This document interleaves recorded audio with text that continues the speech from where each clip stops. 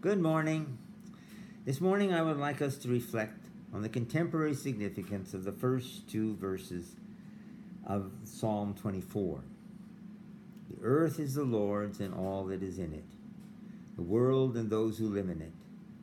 For he has founded it on the seas and established it on the river. These are familiar words. I would like to think about them in relationship to some other familiar words in the first chapter of Genesis.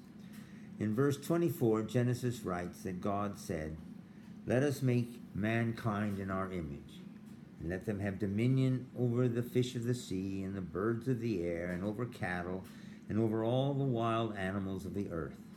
Then, according to Genesis, God directly addressed humankind and said, "Be fruitful and multiply, fill the earth and subdue it." Now, what are we to make of these verses of scriptures? Is the earth the Lord's? Or has God given over dominion of the earth to us humans? Is the earth really ours to subdue as we may choose? To begin, the psalmist affirms that the earth is the Lord's. Fundamentally, this is the theme of the whole of the first chapter of Genesis, and indeed the scriptures as a whole. We humans are really just one among many creatures populating the earth. We have received in great abundance powers and resources from the earth. Even our capacities to cultivate the earth and to mine its resources are gifts. So are our capacities to use language and to develop tools. So the initial and the basic message of the Psalms as well as Genesis is that we are called and reminded to be grateful for the gifts we as creatures of the earth have received. The passage from the 8th chapter of Deuteronomy echoes this basic truth. The verse reads, "Do not say to yourself, 'My power and the might of my arm have gotten me this wealth.' But remember, the Lord your God, it is He who has given you power to get wealth." Over billions of years, the earth has gone through many transformations, eventually bringing into being the world which we now live in, with all its resources and blessings, as well as us humans with all our capacities and vulnerabilities. Exclaiming that the earth is the Lord's is another way of reminding us of the great gifts we have been given over as a result of the long history of the earth. The earth and its beauty, our lives and our capacities represent gifts, but they are not completely ours to do with as we might choose. In a deep and profound sense, our gifts and capacities represent potential possibilities and purposes that transcend us. We have been created for purposes that extend beyond ourselves.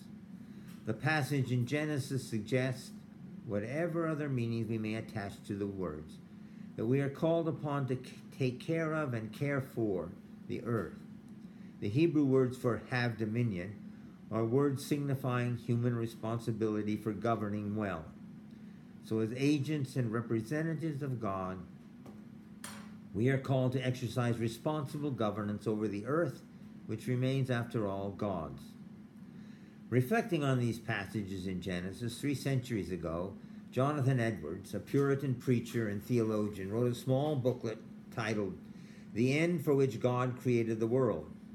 From a theological perspective, why was the earth created? Edwards wanted to know. Why has it evolved the way it has? Edwards noted that nowhere in scriptures is there any suggestion that God created the earth or the heavens precisely for humans or for humans to use as we choose. It is a mistake to impose an anthropocentric interpretation on these verses. God created the world and the heavens for God's purposes, which remain God's to know and pursue. Edwards said he created the world and the heavens for the glory of God. What we can know, and we do know, is that from our perspective, both the heavens and the earth represent gifts from which we have benefited in many, many ways. Furthermore, individually and collectively, we are called to take care of the earth as agents of God's purposes. The psalmist reminds us that the earth is the Lord's. That means the earth is not ours in any way, in ways many of us humans have assumed. The point is eloquently made in a long passage at the end of the book of Job. Job complains about all manners of problems, the pains and the troubles from which he is suffering. Finally, Job is addressed by God. The voice says, "Where were you when I laid the foundations of the earth? Have you commanded the morning since the days began? Can you hunt for the prey of the lion?" Contrary to the verses in Genesis, the book of Job observes, we might add today, accurately observes, that humans have not and cannot really exercise effective mastery over creeping creatures, insects, viruses, movements of the earth, over the fish of the sea, over wild animals. To be sure, we can interfere, and we have interfered with the earth and its biosphere in ways that can be and have been destructive.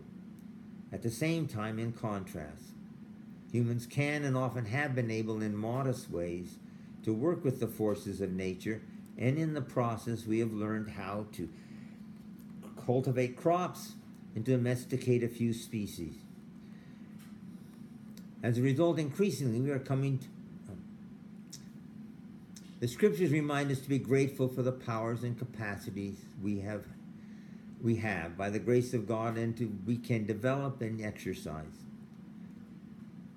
As most of us well recognize, we humans in general at the present are not taking care of the earth as responsibly as we might. For centuries, for the most part, humans took the earth for granted as an endless source of resources for our benefit. We have often thought of the earth as ours. In the process, we have often used the resources of earth unsustainably in ways that have undermined the carrying capacity of the planet. As a result, sometimes learning the hard way, we have suffered from disasters that the earth and its climate and biosphere have unleashed upon us. As a result, increasingly we are coming to understand that indeed the earth is not ours. Rather, we are clever, caring, sometimes careless creatures of the earth. The earth is the Lord's. We are called to find ways to let the earth exist in the ways it needs to exist, not only so we can adequately perform these ecosystem services beneficial to humans, but also so the earth can exist and flourish in ways that it needs to, in keeping with God's purposes. The earth is the Lord's. How are we to interpret these words in relationship to the fact that many humans claim that portions of the earth belong to them? Humans make these claims both in relationship to notions of sovereignty and laws of property. On the basis of these notions and laws, we humans claim that particular territories, particular pieces of land are ours. If the earth is fundamentally the Lord's, then how should we think about the claims of sovereignty, especially when there are competing claims, as there are in a country like Palestine, or there are in Canada today? This is not an easy question to answer. I think the basic answer remains that the earth is the Lord's. However, provisionally and in relationship to several reasonable conditions, it has been and continues to be useful to orient ourselves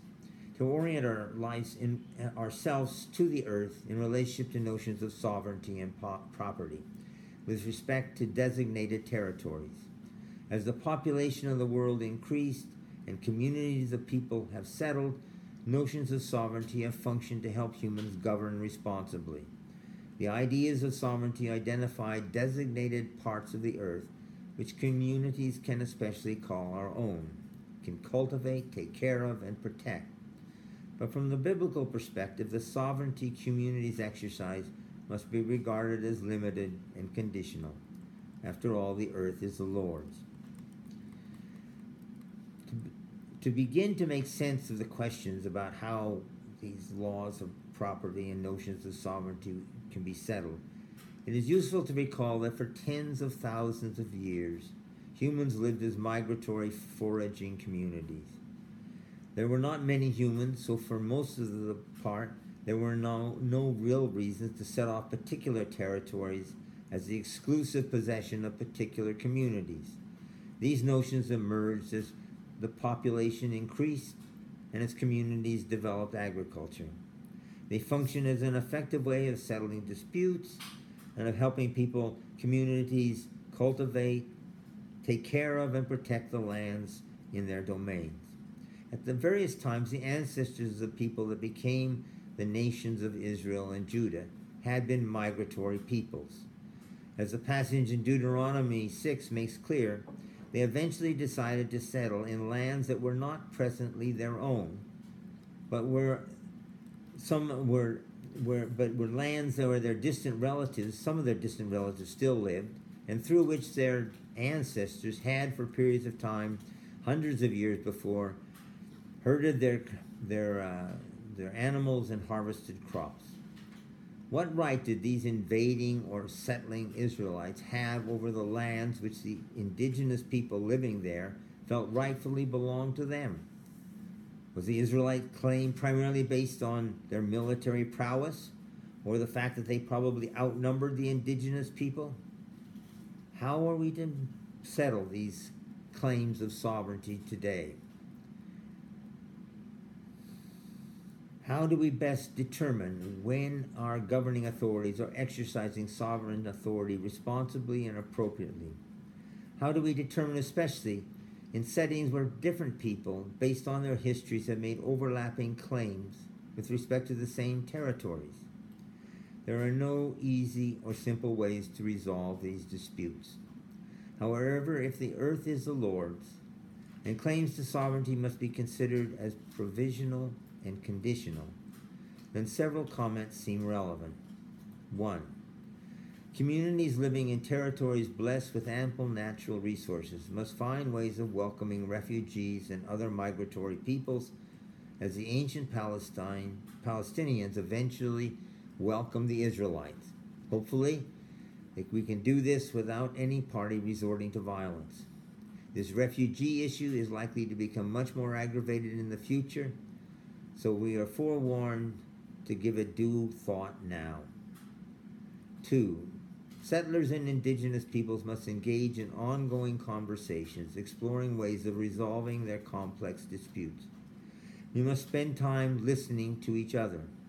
We must use our capacity for our instincts for compassion and justice, our powers of reason and imagination to try to sort out how to solve these problems. 3. It is vital that we set aside lands and waterways as public areas of benefit for all, and especially as beneficial for the earth. 4. Finally, all governing authorities have a responsibility to protect not only the people within their domains, as spelled out in the United Nations proclamation, but also the portions of earth falling within their domains. Rights of sovereignty are correspondingly conditioned by whether and in what ways governing authorities fittingly, fairly, effectively exercise their responsibility to protect as they attempt to govern their communities and the portions of earth within their domains. The earth is the Lord's. God has bestowed us with powers of reason and imagination, as well as instincts for compassion and justice. Out of gratitude for what we have received, and as agents of God's purposes, we are called to use these powers and instincts to care for the earth. This is neither a simple nor an easy task. It is, however, our basic human calling. Amen.